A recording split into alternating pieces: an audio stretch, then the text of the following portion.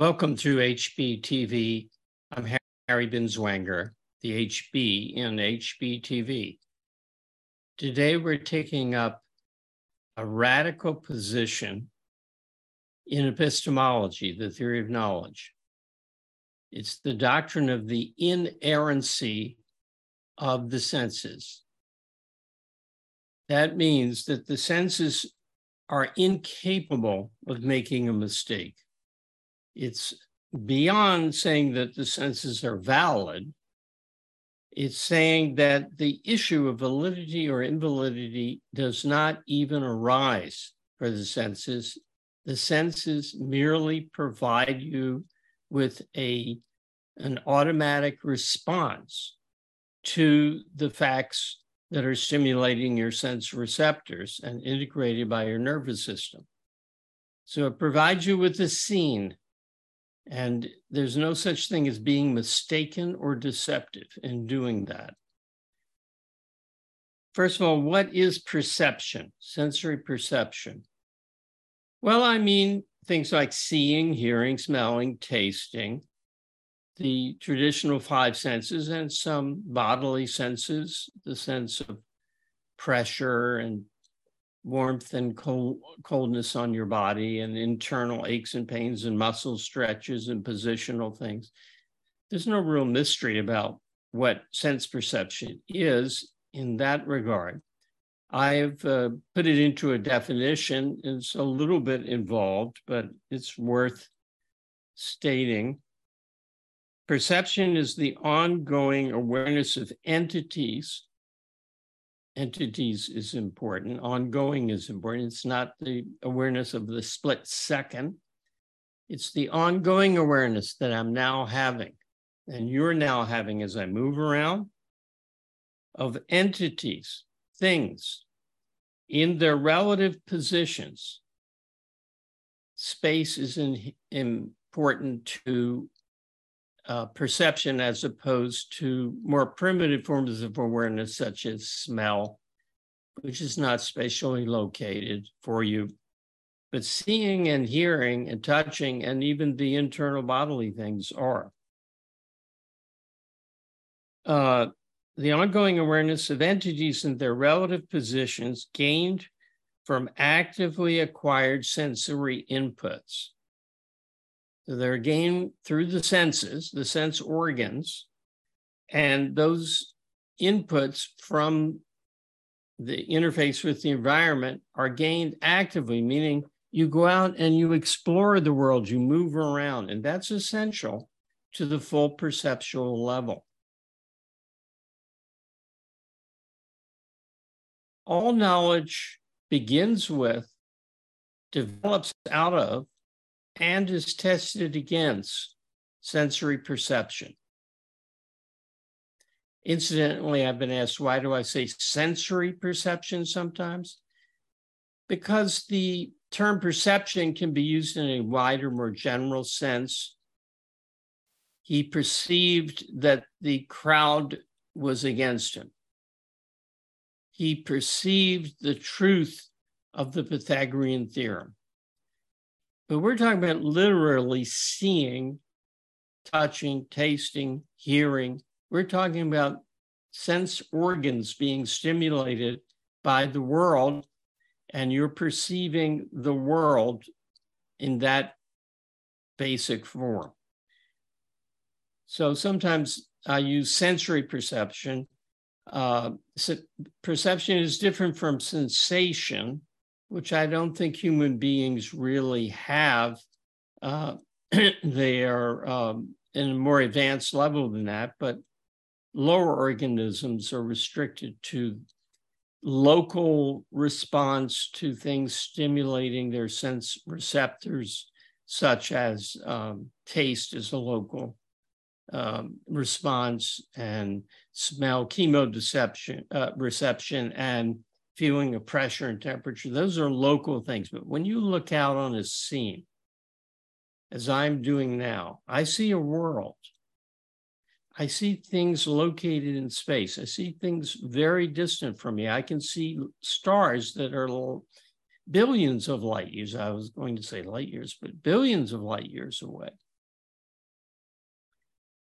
So the senses are involved, but we're not limited to a worm's awareness of the world. We see objects in space. We hear them in space. We can feel them in space.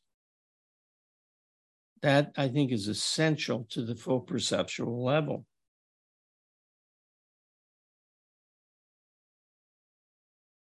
If you, well, it wouldn't be you. If a creature was born otherwise resembling a human being, but without any senses, it would be unconscious. It could not develop any awareness at all. It would not be thinking. It would not be dreaming. It would be unconscious. The basic conscious contact with the world is through the senses. Other things are memories of things perceived, associations among things perceived, and conceptualization of things perceived. Perception is the be-all and end-all. Well, perhaps I shouldn't say end-all. Be-all and start-all and test of all.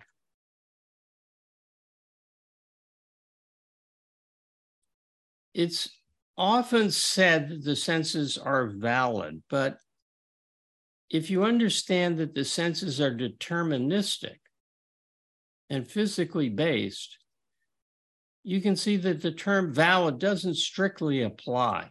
They're beyond valid. They're that in terms of which validity is judged. That on the basis of which validity is judged. They are the ultimate court of final appeal. So to say the senses are valid, it's okay to deny the idea that they're invalid, but to really take seriously that the senses are valid would be like saying the Constitution is legal. No, the Constitution is the ultimate standard by which you judge legality. As a supreme law of the land, there's nothing against which you could test the Constitution to see if it's legal. You can test it against philosophy to see if it's moral or based on truth, but you can't judge it legally. It's that against which all legal issues are ultimately judged. In the same way, perception, what you see here and taste and so forth, is that forming the standard, the ultimate test of the validity, correctness, truth, rightness, wrongness, error, or straightness of any further higher process. So that's why I use the term inerrant to describe the senses. It's a term used in contemporary philosophy. It means incapable of making a mistake. The senses are like sunshine. There's not valid sunshine and mistaken sunshine. There's just sunshine. It's a fact. The output of your nervous system in response to stimulation is not under your control. It is given. It is like sunshine or the law of gravity. It's a metaphysically given fact. Now, of course, you can select what to look at.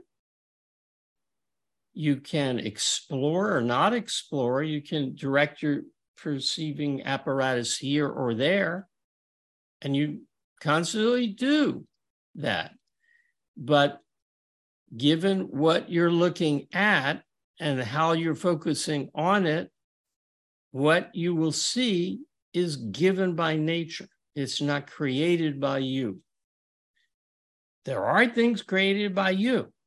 That's the conceptual level, not the perceptual level. That's the level of ideas, abstractions, thoughts, judgments. We're talking about something much more simple. We're talking about seeing, hearing, smelling, so forth. So The senses are inerrant means that there's no place to stand to judge them. It means that they are axiomatic. They are that on which knowledge depends, and hence cannot be judged, cannot even be denied. Once, when I was teaching college, I put on the exam, having taught the senses, how can we know before hearing it that any attack on the validity of the senses is mistaken? And I wasn't thinking of this, but a thoughtful student wrote, we have to use our senses to hear it. How can we know before hearing it? So the attack assumes that you can read or hear or otherwise apprehend through your senses what the attack is. So what I had in mind is that all knowledge depends upon the validity or the non-invalidity, the inerrancy of the senses. So if you would attack them even a little bit, and I'll explain what I mean by that, you've denied all knowledge and you're saying, I know nothing, which is a direct contradiction. What do I mean by denying them a little? People will say, well, the senses are generally reliable, but they're around the edges, they get into trouble. Like if you're colorblind, or if you're nearsighted, or you drink too much and you have double vision, or you hallucinate, or you're presented with an optical illusion. So as long as it's normal circumstances, you can trust your senses, but you have to be aware that they can fail and produce error in certain unusual cases. Now, that argument will not work. That's like saying, well, sunshine is generally a fact, but sometimes the sunshine just doesn't, it isn't sunshine. Sure, it can be blocked if cloudy day is not saying sunshine isn't sunshine. So it's the same with the senses. If you are careful about what you're talking about, you'll see that none of those arguments hold up, and there are three of them. There's really not much to say about the senses once you've grasped what I've said already, but there's a lot to say to answer the wrong views that attack it. And there are three categories of argument. And I'm going to take up each one. The argument from hallucination. Well, you take LSD and you see ants crawling up on your arm where there are no ants. No, you don't. You have an inner experience. That's not seeing. You can't see ants that aren't there. Seeing is perceiving entities in the world. If a distorted brain state produces an image that you take to be out there, but is really only in you, that's not perceiving. And in general, arguments like, well, when you dream, you can't rely on what you see. You're not seeing anything in a dream. A brain is getting from its stored content things to present to your conscious mind in image form. That is not seeing. That is imagining or visualizing or projecting. It's some state other than a perceptual contact with reality. That's the essence of what a hallucination is. If there were ants there, there wouldn't be a hallucination. Then it would be seen, oh my God, I got ants on my heart. So if we have to bracket off hallucination, perception and hallucination are opposites. That leaves two arguments against perception. One is the argument from sensory illusions. You know, optical illusions, things that look one way, but they aren't. A stick put in to water, straight stick like your pencil, you put it into a glass of water and semi-submerged, you look at it from the right angle, and it looks like it's broken and bent off at an angle when it isn't. Yeah. That experience describes from a certain perspective what you see. Yeah, that happens. And when you look at distant mountains, they can look blue. When you get up close, you see, oh, it's green foliage and brown dirt there. It's not blue. Maybe it was the haze in the atmosphere made them look blue. But the conditions of perception do not come with a judgment. This is the confusion of the intellect with the senses. The senses tell you so-and-so, but so-and-so is wrong. That's the formula. That's the general argument from illusion. The senses tell you X, but X isn't the case. So the senses have made a mistake, have deceived you, have erred, however you want to put it. What's the wrong premise? The senses don't tell you anything. They don't talk. So when you look out at that stick, there's no voice in your head from reality that's part of perception saying that's a bent stick. That's a conclusion applying concepts to judge what you're perceiving. What you're perceiving is just a certain scene. And a camera would photograph it exactly the same way. So the senses never tell you anything. The senses are silent. Well, hearing hears sounds, but you don't hear ideas. Hey, buddy, that stick is bent. You don't hear that, even if you hear noises that are words. You're hearing those noises, you hear sounds. You interpret them as language and as meaning on a conceptual level.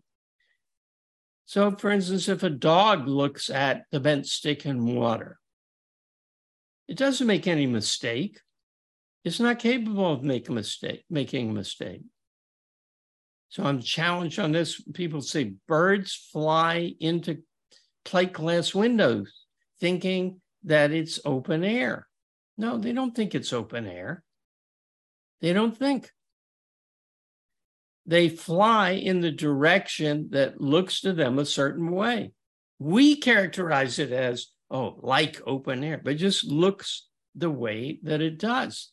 It doesn't, the bird doesn't have any judgment. It doesn't make a mistake. It doesn't, if it recovers, think anything to itself like, boy, I have to watch out for that. I thought that was air, but it was something clear that looked like air. No. Animals don't think, they don't use concepts, they don't make judgments, and hence they don't make mistakes of any kind. Well, they make mistakes in that they pursue a goal and can fail. So there's goal failure due to the inability to distinguish two things, which if they could distinguish sensorily, they wouldn't fail to reach their goals. So a camouflaged insect that looks like a stick, the animal can, quote, think it's a stick, which just means it fails to discriminate it from sticks. If it could, it would eat it. Animals that can puff themselves up to look bigger and invoke fear in their predators or in their competitors.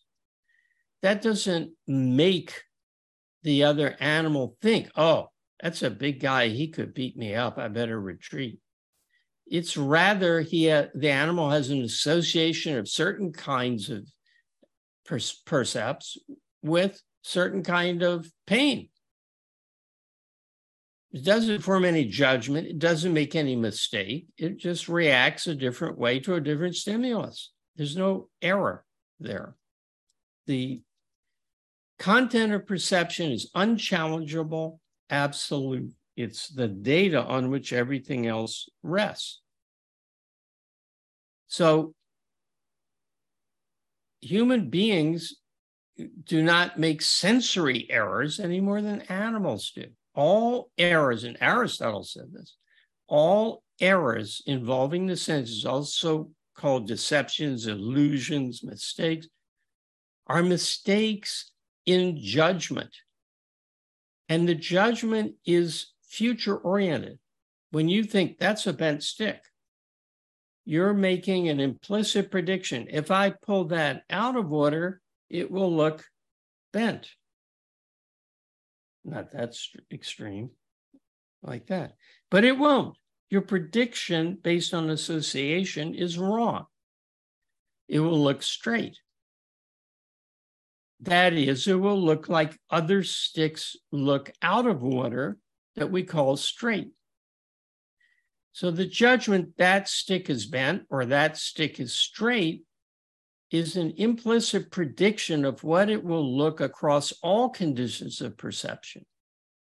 Similarly, those hills are blue is an implicit prediction. When I get up close, they'll look blue. And that is wrong. That prediction is wrong. But what you see is not wrong. There's no right seeing to contrast with wrong seeing. It's not that what we see when we're close is right. It's just another form of perception. And that leads us to the third argument and the deepest against the senses. And it provokes the deepest answer. Say you've got 2 pails of water. You've probably heard of this, right? A pretty hot pail of water and an icy cold pail of water. You put one hand in each, you wait 30 seconds, then you pull them out and put both hands into the same lukewarm pail of water. The hand that's adapted to cold will feel it as warm. The hand that was adapted to hot will feel it as cool. But it can't be both warm and cool at the same time. So what's going on here? What's going on is the form of perception is influenced by the conditions of perception and the conditions of the organ of perception. There's a distinction between form and object. You're perceiving the same object, the lukewarm water, in 2 different sensory forms. Neither one is wrong. Neither one contradicts the other. Well, wait a minute. Sure, they contradict each other. One says am I doing that? Yes, you are. This hand is not saying, hey, fellow, this is warm water. And this hand saying, hey, fellow, this is cold water. You're simply having 2 different experiences. No experience can contradict another experience because neither one of them is conceptual. It's just different. There's no reason why the same, 2 different hands should have the same experience, particularly not if one of them is in a different state than the other is.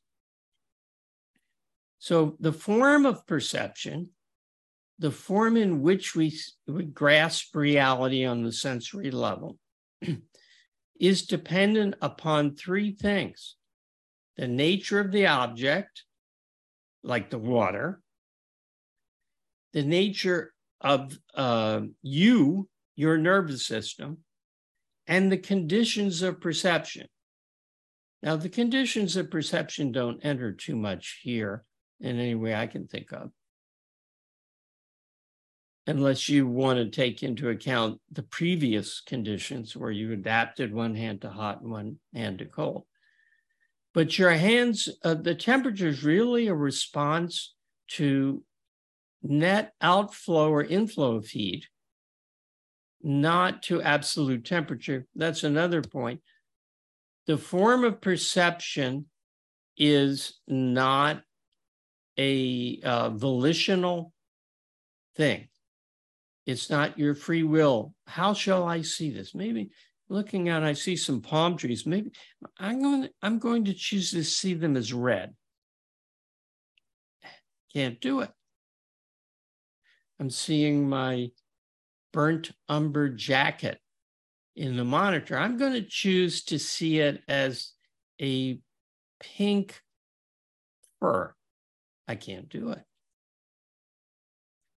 How you perceive, what you perceive is determined by the state of the thing you're perceiving, the state of the medium through which it's transmitted, through air or through water, whatever the medium is, and the conditions thereof, and where you're standing and your angle. Those are the conditions of perception, and of your own physiology and your own state, your equipment and your state, the thing in the distance that you're seeing, even if the distance is only this far, and the conditions under which you're seeing it, if we're talking about vision. Given those three facts, how you will perceive it is metaphysically set. It's necessitated by the law of cause and effect.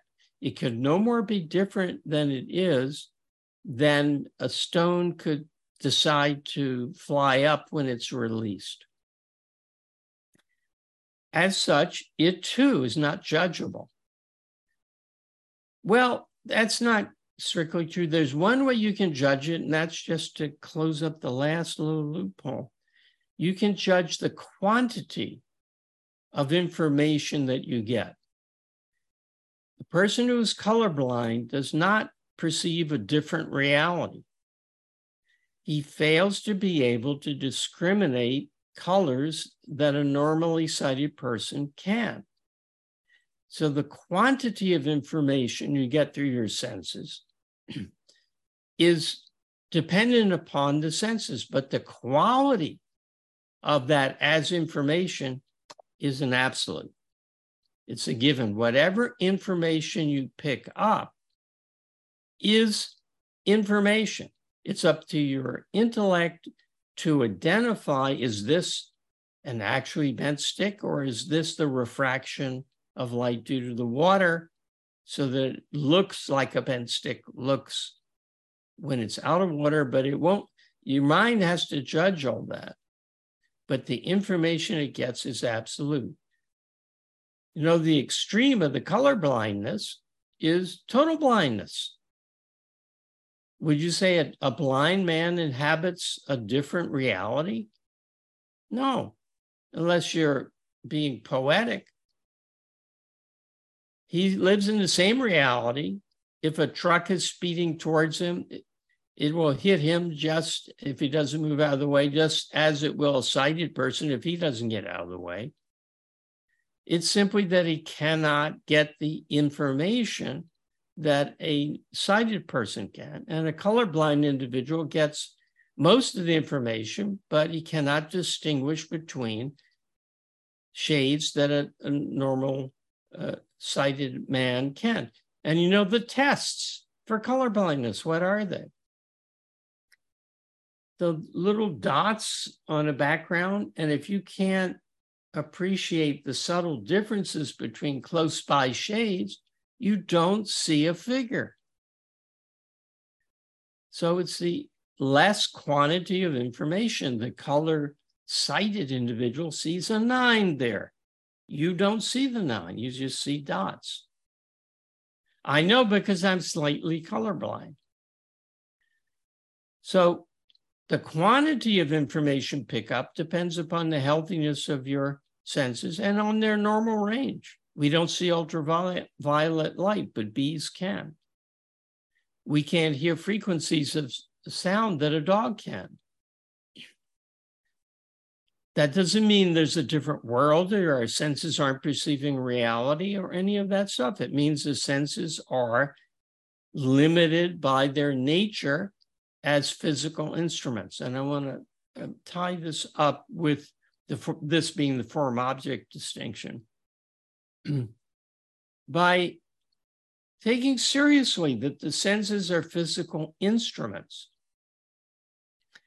So suppose you have a thermometer, a mercury thermometer, as the temperature goes up, mercury, which is a metal, even though it's liquid, expands.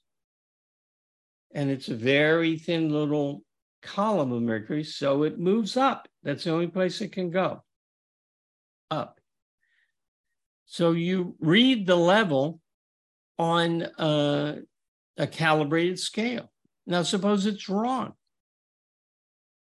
That means the calibration is wrong. It doesn't mean that mercury doesn't expand. It doesn't mean that the laws of physics have changed for your thermometer. It means the marks made on the glass that enable you to count the number of gradations is off.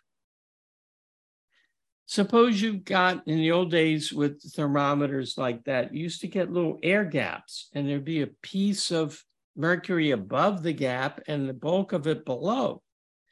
And as the temperature increased, both pieces would move up the scale. Surely that's an error on the part of the thermometer. No, it just means you have to recalibrate the scale. That change, even if it isn't linear, even if the compressibility of the air in between, if there is air in between, means that it will have a larger gap at the lower temperatures and a smaller gap. I don't know if that's true, but smaller gap at the higher temperature. If we assume that's true, that just means you have to calibrate it on a logarithmic scale. But the instrument still serves to measure the temperature, and your eyes still respond to what they respond to. Whether you're nearsighted or farsighted, it's an issue of knowing how to judge what you see and an inability to make distinctions. What is that letter on the fifth row in the eye chart? I'm not sure, is it an F or an A or a G? The person with better vision says it's an A. He distinguishes things that your senses doesn't allow you to distinguish.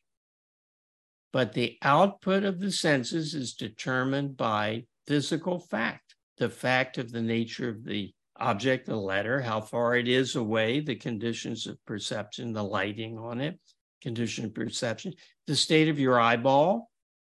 Is it nice and round, or is it squished in or squished out, which will make the image not focus on the retina?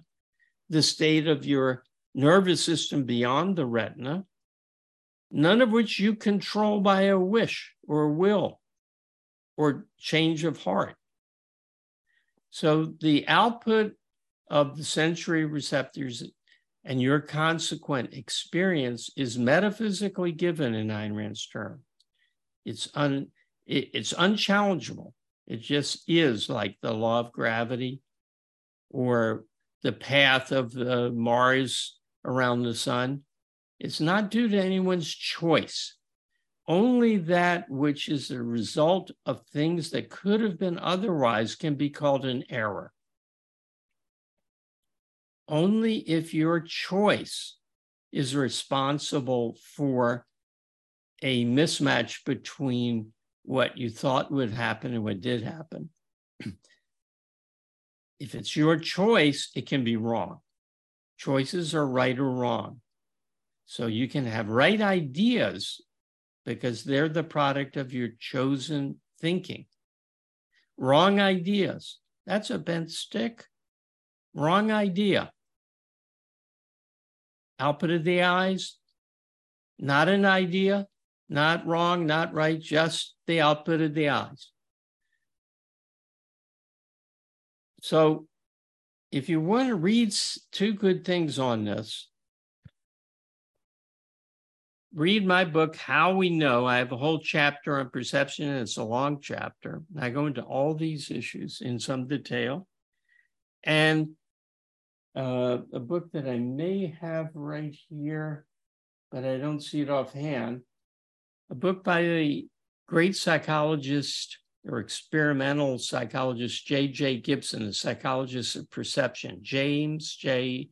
Gibson, who wrote, "The senses considered as perceptual systems and the ecological approach to visual perception." And ecological there doesn't mean, environmentalism or how the species get along with each other. It means a biological approach to visual perception. Both of them are fantastically good works. They're a little hard to get a hold of, but it can be done. So I recommend me and Gibson on this, and I recommend you don't criticize your eyes, ears, nose, tongue, muscle spindles, and other physiological apparatus. They're doing as well as they can do given their nature. They don't choose it. Thanks for attending, and I'll see you next week on HBTV.